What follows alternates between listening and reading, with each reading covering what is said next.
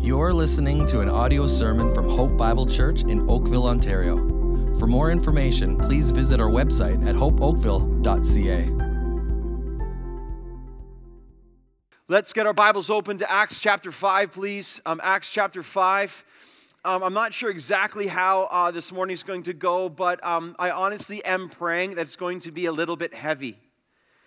It's a heavy passage, and I think that the Lord really uses messages like this. I'm personally inclined towards passages like this. I really believe that the role of the prophetic within the church in terms of the refinement and renewal that is found, I just know from my own experience and my own sinful life that the times when I'm most refined or rebuked by the Lord brings the greatest renewal and restoration in Christ. So I don't know what he's going to do today, but I just know in light of where we're going with Ananias and Sapphira and the reality of what took place in that church and how God used it, I'm praying right from the start there be an openness from you and from me to say, Lord, whatever you want to do. That's a scary prayer to pray, but I pray that God would use it in a powerful way. So the book of Acts, our second act, we're in the church opposed. That's the title of our second act as we've divided up the book of Acts. And let's be aware of what we've seen so far in these early chapters. Okay, so when we're looking at the opposition coming against the church, we've seen in the chapters, especially chapter 4 and now going to chapter 5, we've seen the church opposed from the outside, right? We had the religious leaders attacking through jealousy and envy. They're attacking the teachings of Jesus Christ and the church. But you have to understand this, and we should know this as well. When that fails, when the opposition from the outside fails, Satan doubles down, and then he tries to attack the church from the inside, okay? And that's precisely what happens today and has been happening throughout history. There's attacks from the outside, and then probably most dangerous are the attacks that come from the inside of the church. So Acts 5 now becomes a very pivotal time for the early church. And really, with the dawning of the opposition from the inside of the church for the first time in this way, this becomes a monumental time now for the voice of God. And I wonder if that makes sense to you. Some of you, I need you to explain more. Well, hear it this way. How the Lord handles this initial inside job of sin, because that's really what it is, will literally set the tone for the ages, including even today, right now. Okay, so what happens in Acts 5 will be used by the Spirit of God to send shockwaves through the early church, and those shockwaves will ripple all the way through history, and we will feel some of those shockwaves even today. So when I played football, and particularly in university, it's a very, very long time ago, and man, I feel old in these days, okay? But when I played university football, the whole idea, I played defense, and the whole idea was to set the tone as early as possible. Now, our coaches were adamant, when you get on the field, don't wait till the second quarter to wake up. Get on the field, set the tone early, let the other team know how it's going to go. One of the phrases used in football is get on the field and punch them in the mouth, okay? So it's a boxing metaphor. Boxer's sitting there ready to fight. All of a sudden, he thinks he's got this. He gets punched in the face, and he's like, man, this is a whole different story. You're setting the tone for how it's going to go. That was a very big deal when you played football, especially defensively. Get out there, punch them in the mouth, so to speak. Let them know how the rest of the game is going to go. Sober them up to the reality of what they're facing against. This is exactly what the Holy Spirit does today in Acts chapter 5. This is how the Holy Spirit deals with inside opposition. I mean, he punches it right in the mouth. Actually, to be more accurate, instead of punching them in the mouth, the Holy Spirit, honestly, strikes them dead. I mean, just think about that. Like this is literally what takes place in our text today. When it comes to the inside opposition and the sinful tendencies rising up for the first time, the Holy Spirit strikes people dead.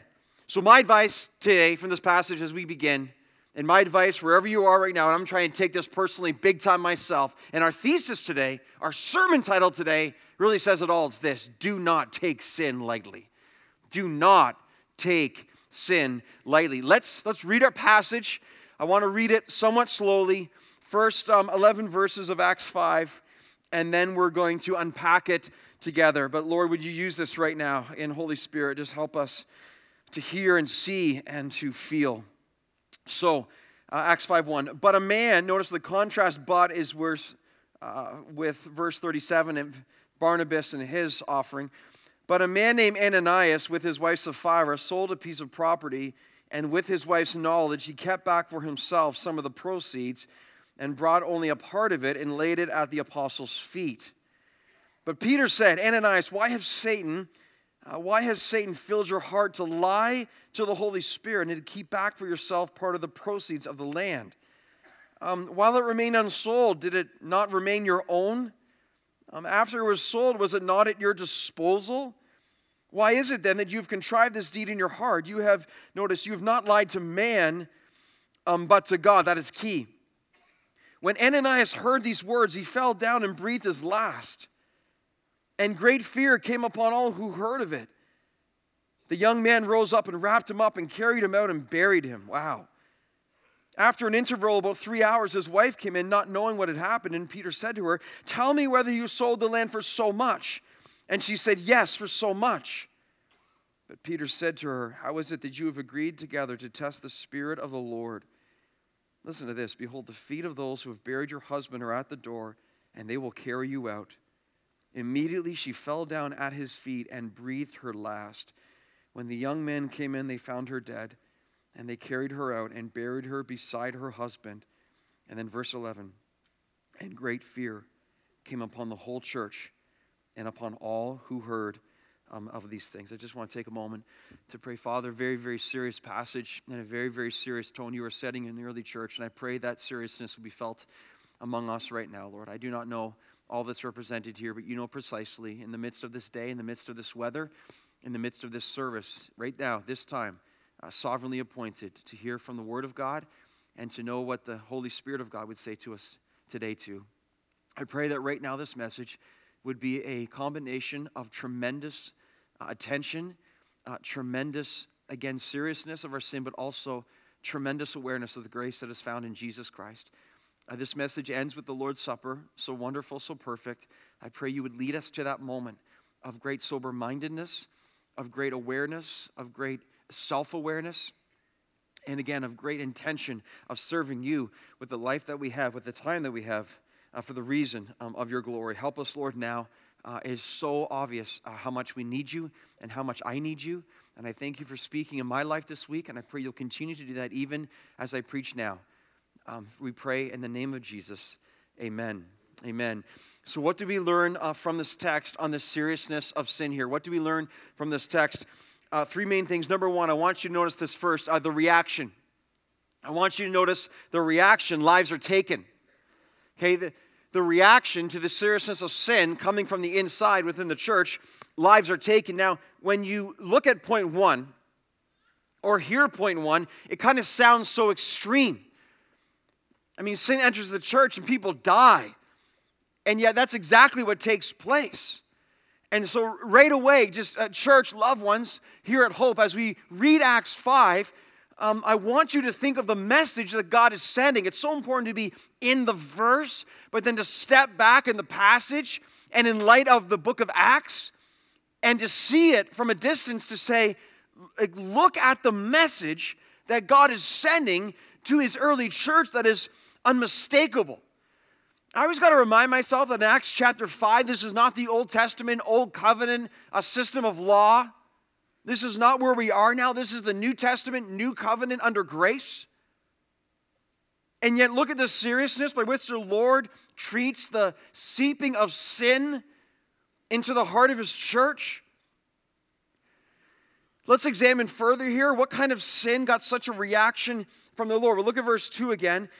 And with his wife's knowledge, he, Ananias, kept back for himself some of the proceeds and brought only a part of it and laid it at the apostles' feet. Now, let's remember again, the example of Barnabas precedes our text. So Barnabas, we read in verses 36 and 37 of chapter 4, Barnabas sells a field and gives all of the proceeds to the church. He lays it at the apostles' feet.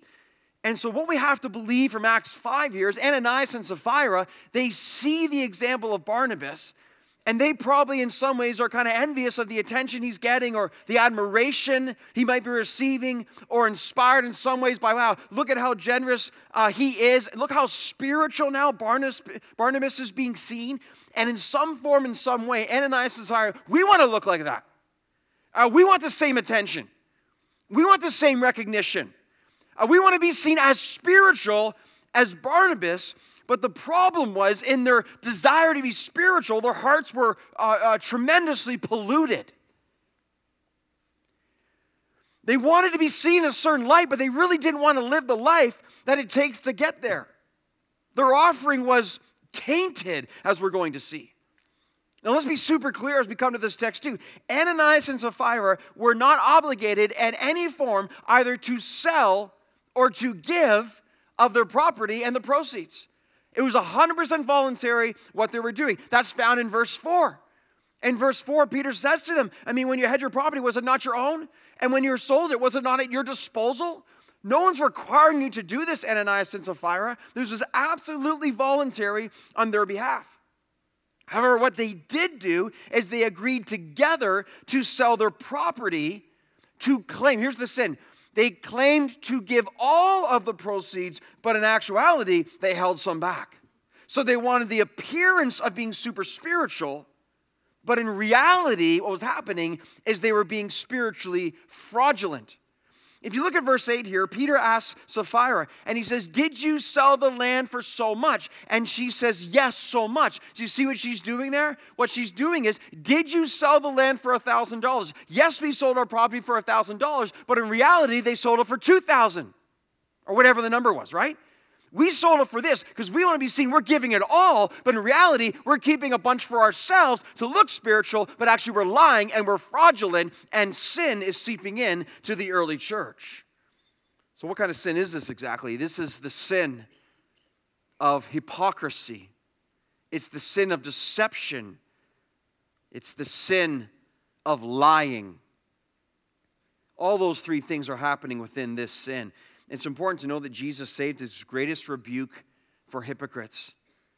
In Matthew chapter 23 to the Pharisees, he says, you hypocrites, you clean the outside of the cup, but but the inside is full of greed and self-indulgence. Think of how much that applies to Acts 5 in our text today. People who want to look a certain way on the outside, presenting some facade, but on the inside there's corruption. There's deception. There's a disingenuous approach. It's not real. They're fraudulent. Think of how seriously God takes this sin. Hypocrisy is grievous to God. Why? Listen. Because it's deliberate deception. Here's a really good quote on this from Bruce Hurd. He says this: hypocrisy is one of the sins that God hates above all others. Why? Because a hypocrite has God on his tongue and the world on his heart. That's good. And let's just pause on that for a second right now. Is there any area of our lives right now where that is true? A hypocrite has God on his tongue, but the world on his heart. Jesus says, you honor me with your lips, but your hearts are far from me. A hypocrite in Scripture is really the basis for this, behind this word, is a stage actor. Someone playing a part. It could mean someone wearing a mask. Not genuine, not real. Listen to this. This is important. A hypocrite is found when reputation is more important than character. I'll say it again.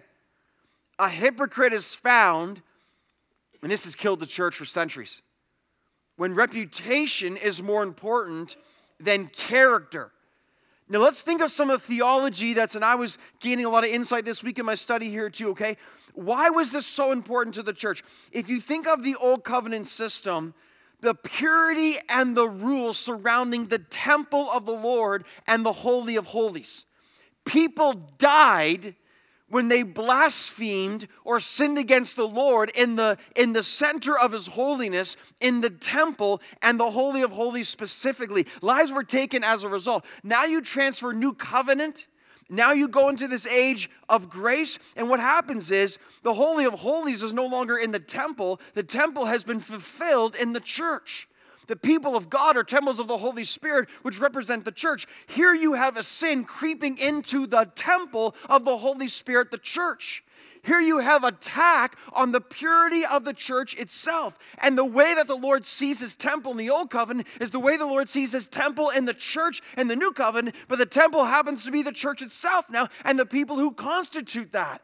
So that's why you have a lie, not against man, but a lie against God, because it's a lie against His church.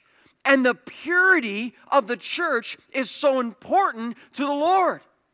And that's true even today. This is why this is taking place. He takes this so seriously.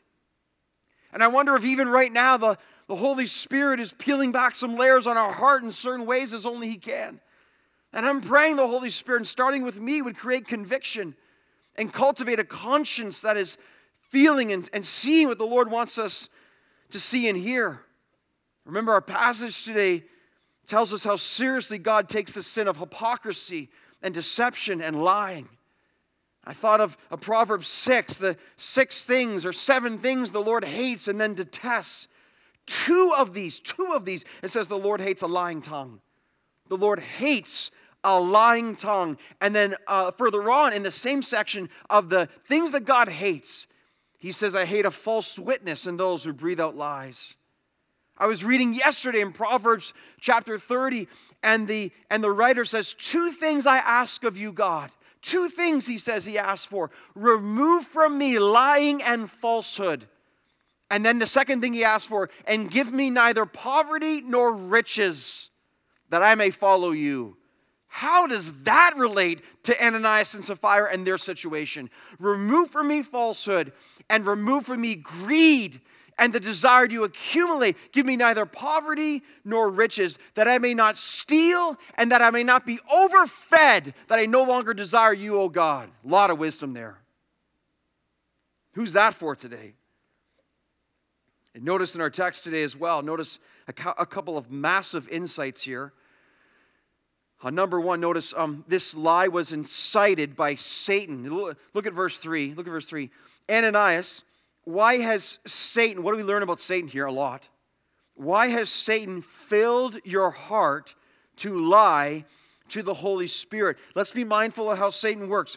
How often has Satan destroyed the church from the inside, ruined a local church from the inside? Notice the contrast here in the book of Acts. We have heard over and over again, they were filled with the Spirit, filled with the Spirit, filled with the Spirit. Now notice the contrast, Ananias and Sapphira. Why has Satan filled your heart? Instead of being filled by the Spirit, they are filled with Satan. Their hearts are filled with the lies of Satan. And think of the devastating directions that those things will go. Filled with God's Spirit, and your heart has been filled with Satan to lie and to be filled with deception. What a massive difference this is. You know, I think about this too. There are always people in our midst lurking about with evil intentions. And they could be here right now. I do not know. But from the moment this church began, there have always been people lurking about with evil intentions. Not filled with the Spirit, but filled with Satan. That's just a reality. You know, my prayer right now is, Lord, you will shine your light upon this place. You will shine your light upon every heart in this room right now. You will shine, and you will protect us from those who come in as wolves, seeking to devour the sheep and seeking to be instruments of Satan and even disguised as angels of light, the text says. God, shine your light. And anyone who's here with some kind of evil desire to destroy and distract and disrupt and to deceive, God, give us enough wisdom and discernment to see what it is, and you would create a great brokenness and a great reality and seriousness of our own sinfulness, that we would operate from a foundation of God, have mercy upon me, as opposed to some proud posture of positioning ourselves of some kind of usefulness to God. God exalts the humble. He opposes the proud. He gives grace to the humble, and he stands against the proud. This lie was incited by Satan. Again, Satan is the great accuser. Satan is the father of lies. And notice, secondly, still under point 1, but notice this. This lie was against the Holy Spirit. Look at verse 3, verse 4, verse 8. I'll give you time to look at verse 3, verse 4, verse 8. 3 times Peter says this sin was directly against the Holy Spirit. See that? That's why this is such a serious deal, as we explained already. 3 times. Why have you lied against the Spirit? Why have you tested the Spirit? Why have you lied not to men but to God? It says. Wow. I mean, who's taking personal offense at this? The Holy Spirit is. It reminds me of David, against you and you only have I sinned, O God. I mean, you want to talk about grieving the Holy Spirit of God? Like, church, listen up. This is so important. Men, women, children, you want to grieve the Holy Spirit of God, then you play the part of a hypocrite.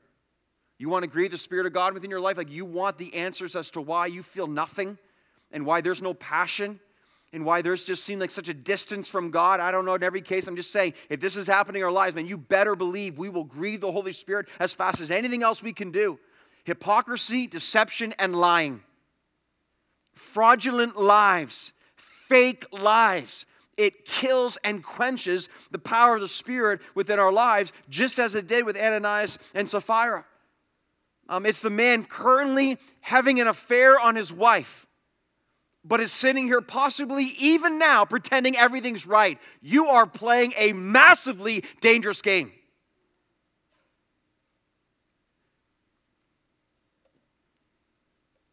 Can I say it with any more seriousness of what right now you are involved in? And I bet you there are situations right here, right now, where that's a realistic example right now. And you somehow think that you can pretend everything's okay here, and you're completely living a life of deception over here. I'm telling you, man, by the grace and the warning and the mercy of God, I'm telling you, God is sending you a warning right now. Repent as fast as you can. It will not end well. It never does. How about the woman who deeply desires to be seen in spiritual superiority or spiritual maturity, and yet your own pride prevents your weakness? The pride does not ever allow you to admit your weakness or admit your frailty or admit your sin, because you're so concerned with being seen in a certain light and having the right spiritual answers and always being the mentor, never being the mentee. Our pride deceives us. The teenager who has learned to give all the right answers and look the part. Christianese is their second language. But if I tapped into your social media, heard your conversations, your true heart would be revealed in like that. The young adult who seeks to exhort others in truth. But even last night, you were dabbling in deep darkness. These are lives of tremendous insincerity that must be taken so seriously. How about the pastor who tries to live up to the people's expectations, in the process becomes inauthentic? I always remember Paul Tripp said, I never forget this. Paul Tripp says, I think he writes in his book, and he said to me personally, when people come up to him, he's a fantastic speaker, author, lots of admiration. People come up and basically like, oh, you're amazing, and whatever, and I'm so happy to, I think you're the best and stuff. He says this to them in their face sometimes. He says, listen, if you really knew me, you wouldn't say that about me. And I was like, man, that's so good. You know, people with good intentions, sometimes what we do is we see someone at the front and we make them into our own image. And it's an image the person can never, ever live up to. I always say this to you many, many times. I say, any pastor who stands up here and presents an image of having it all together, that pastor is a spiritual fraud. No one has it all together. No one is without sin. I mean, if you ever get the impression that I'm giving you that in the case of this church, that I'm not, how many times they say, people come up and I get it. They want to encourage. I'm so thankful for the encouragement. We need it. We need to encourage one another. I get that. But in the end, man, let us know we are just sinners together seeking the sufficient Savior. Amen? I mean, all of us sinners together. Trust me, man, the sin of my heart as recently as yesterday grieves me. Grieves me. I resonate with Paul, wretched man that I am.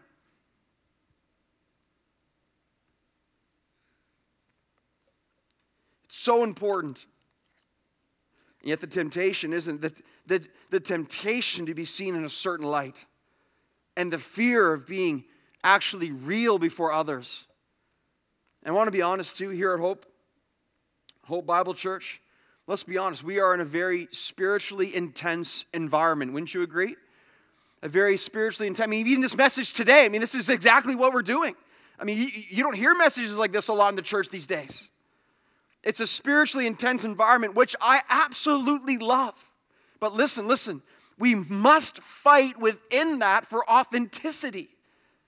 Because the temptation is to look a certain way when it's not real in our lives. That's the danger.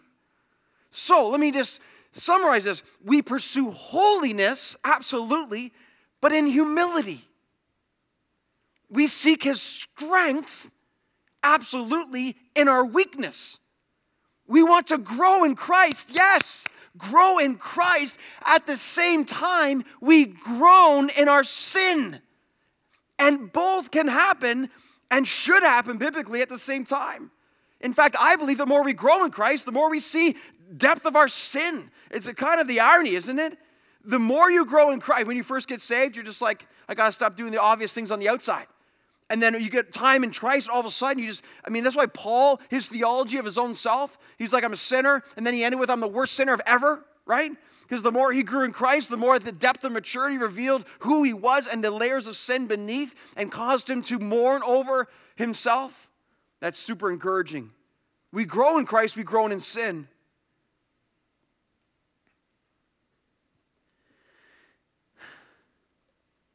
But in our text, and I want to draw us back there again, consider how seriously God takes the sin of hypocrisy. So serious to the point lives are taken. Look at verse 5. When Ananias heard these words, he fell down and breathed his last. Are you kidding me? When Ananias heard these words, he died. He fell down, struck down dead. He breathed his last. So sobering, such finality, again, so serious. Again, church, just consider the tone God was setting from the beginning.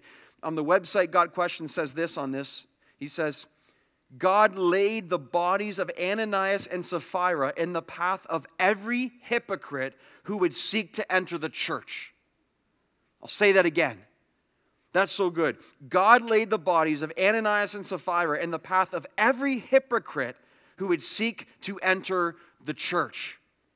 Here's what's God doing. Just a visual for you here. Here's what God is doing right here in the initial chapters of Acts. And for all who would listen, man, you got to take hypocrisy so seriously. This is going to come in the church. Warning, it may cause injury or death.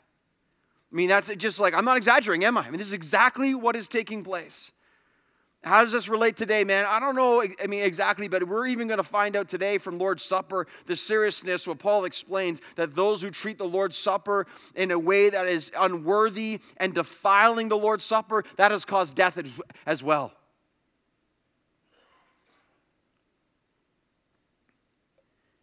The text says that is why some of you have become sick and some of you have even died. Abusing the supper of the Lord and understanding the reaction from God in the early church here was lives were taken. This takes us now to point number 2, the repercussions now. We have the reaction, now we have the repercussions. Great fear is felt. Look at verses 5 and 6 then. So it says, second half, verse 5, and great fear came upon all who heard of it. The young men rose and wrapped him up and carried him out and buried him. Okay, so we begin to try and imagine what this scene must have been like, right? Consider this. Consider how jealous God is for his church. That's one of my big takeaways here. Consider how jealous God is for his church. Remember, when we are jealous, we sin. Why? Because we are jealous or envious of something that isn't ours. That's why it's sinful. I'm coveting, I'm envious of someone or what someone has, but it doesn't belong to me. So I'm trying to covet something that, again, that isn't mine. When God is jealous, He is perfect, and it actually does belong to Him. So it's not sinful for God to be jealous. What He's longing for, in this case, purity, our affection, our love, He owns us. It's entitled to Him. It's His from the beginning. He is jealous for the love and the purity of His church, as He should be in His perfection. I mean, just look at the passion of God for the purity of His church here. Without a doubt, God is setting the tone early. Here's what He does in Acts 5. He removes the lives of those who are filled with deception and lying and hypocrisy. Can you imagine if God did the same thing to us today? Like, can you imagine right now in this room if God removed every one of us that was filled with some form of hypocrisy, deception, and lying? I mean, how many of us would be left? I don't know. And yet this is what's happening right here in the early stages of the church. Without question, God is jealous. Listen, He's jealous for your love. He wants us to see that. James 4, one of my favorite scriptures on this. Or do you suppose it is to no purpose that the scripture says He yearns jealously over the Spirit that He's made to dwell in us? I mean, I want you to see it all the time.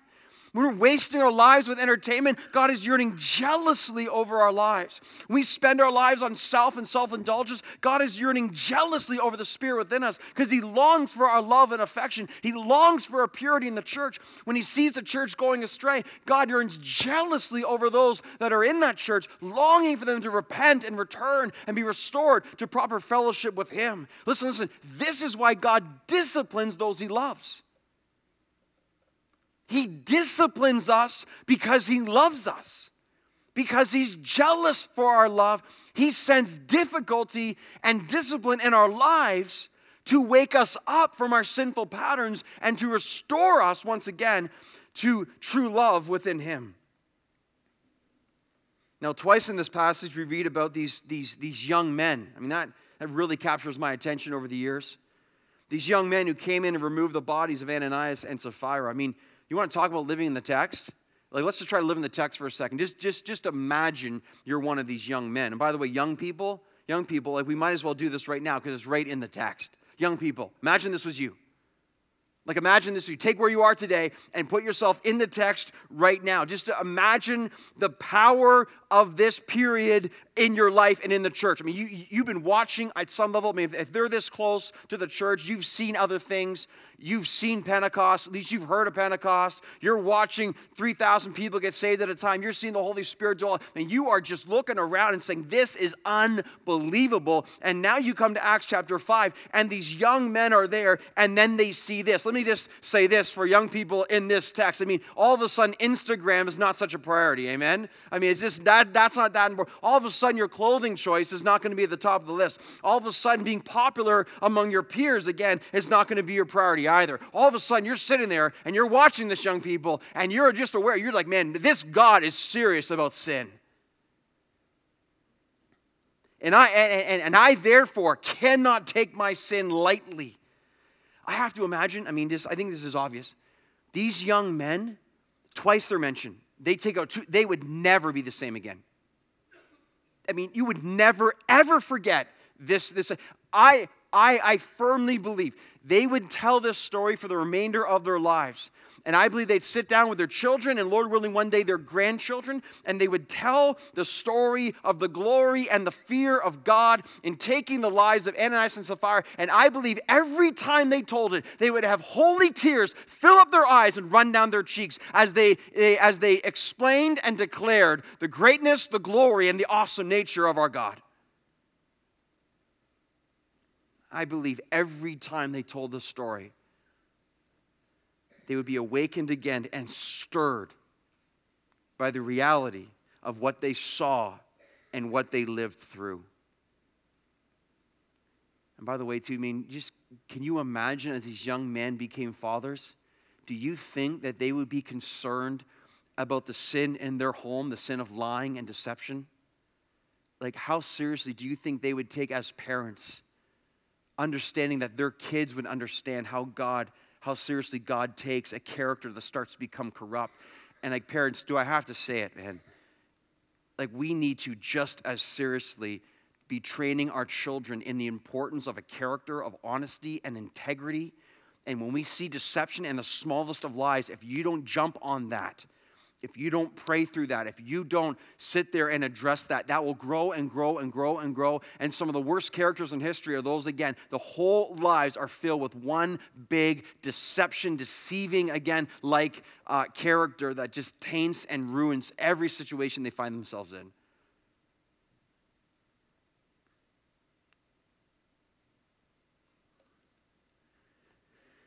Notice in verse 11.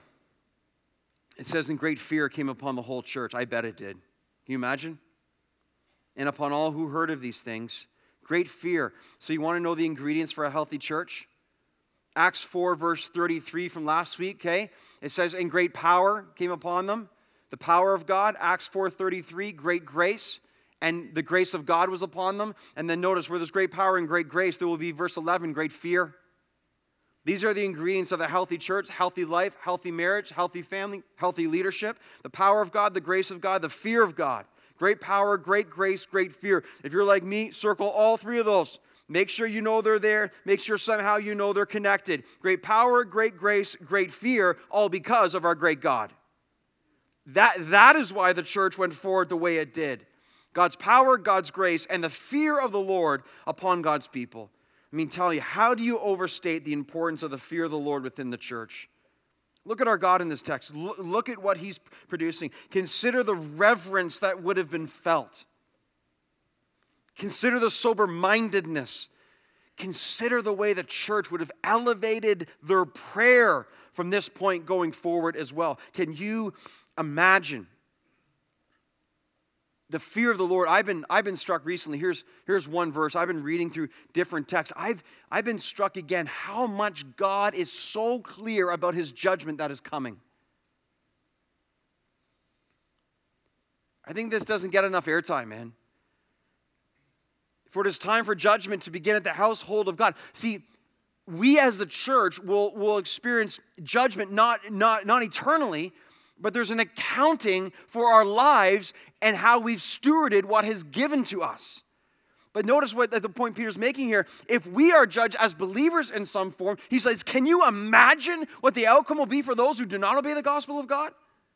Can you imagine? I mean, I was reading 2 Peter this morning, 2 Peter 2 and 3, the seriousness of the Bible's description of the day of the Lord that is coming, and the wrath of God that will be poured out upon all the ungodly and upon all those who have hated and rejected Jesus Christ. I mean, it is such a massive deal. The Bible warns us over and over again. Jesus says multiple times, and those days weeping and gnashing of teeth. I mean, I don't know how the Bible will be any more clear for us to understand what's going to happen very soon. And when we get that, that should cause us to live not in arrogance of self, but in fear of the Lord. And I'm telling you, we don't have it the way we should. You don't have it the way you should, and I don't have it the way we should. God help us, amen? Seriously, Lord, like work out our lives to produce more and more, not a casual, flippant approach to God, but the holy, reverent, serious awareness of own sin. And telling you, like when I was studying like this text, there were points in this message when I was writing where my heart literally began to beat fast with the intensity that I felt in the Spirit of God working in my own life and what I believe for the life of our church. Only he can do that. I'm just telling you, man, I'm just sitting there going, wow, like this means, and I just had to stop and say, Lord, just show me. Where in my life am I grieving you? Where am I tempted towards hypocrisy and deception?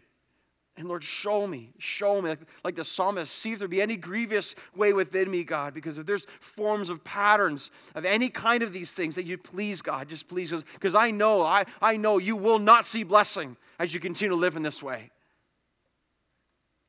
You can't. You can't. So what a message God is sending to his church right from the start. And how the fear of the Lord would be felt upon the early church. And listen, I would be remiss today, and I think I would be failing to love you properly if I did not take this passage and send a warning to those of us right now who are engaged in willful, blatant sin against God.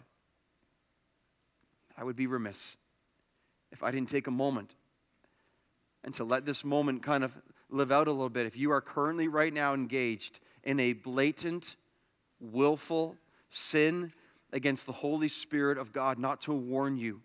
And I believe the Holy Spirit can use this because He loves us so much and the grace that He gives, but to understand the seriousness of what we're seeking to do. There are some here right now, and your lives are characterized by egregious, grievous sin to the Lord.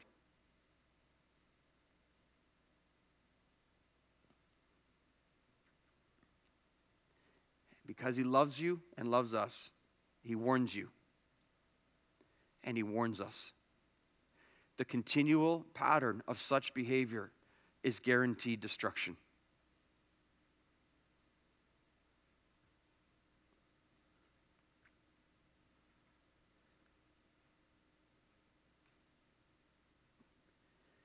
Do not take sin lightly. And listen. Do not take the Lord's Supper lightly today either. There's seriousness today. Listen, there's grace today. But there's grace for those who seek Him. There's grace for those who repent. There's grace for those who know they need Him. There's grace for those who are broken. Brokenness over sin is one of the absolute best places you can ever be to experience the grace, the love, and the peace of God to flood your life again. Those who remain hardened and stubborn in heart, they will resist the Holy Spirit. But those who admit and again humble themselves and repent and surrender, it's happened to me over and over and over again. The absolute best times of fellowship with the Lord is when you just enough of self and embrace Christ. I pray that God today, even through this message, is radiating refinement for His glory. That God's glory would be so bright and so intense that even the glory of Him would purify and would refine us within our lives. So we see the reaction, we see the repercussions, and then finally notice this, just quickly, the result. I just want you to see the result. The church thrives. Just look at 5 verse 14.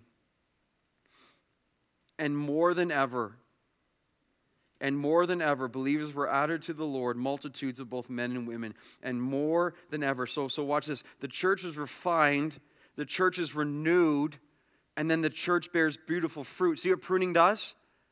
Like it's just like an increase. God prunes with the lives of Ananias and Sapphira, and then from this point, fruit even comes forth more bursting and more powerful. Again, more than ever, believers were added. Multitudes of both men and women. That is so awesome. And this truth carries on today. We must be refined to be revived. And few want to walk this path, but God hurts us to heal us, Hosea 6. He hurts us to heal us. So how has the Holy Spirit revealed sin in your life today? Where has the Holy Spirit revealed sin in your heart and my heart today? Has the Holy Spirit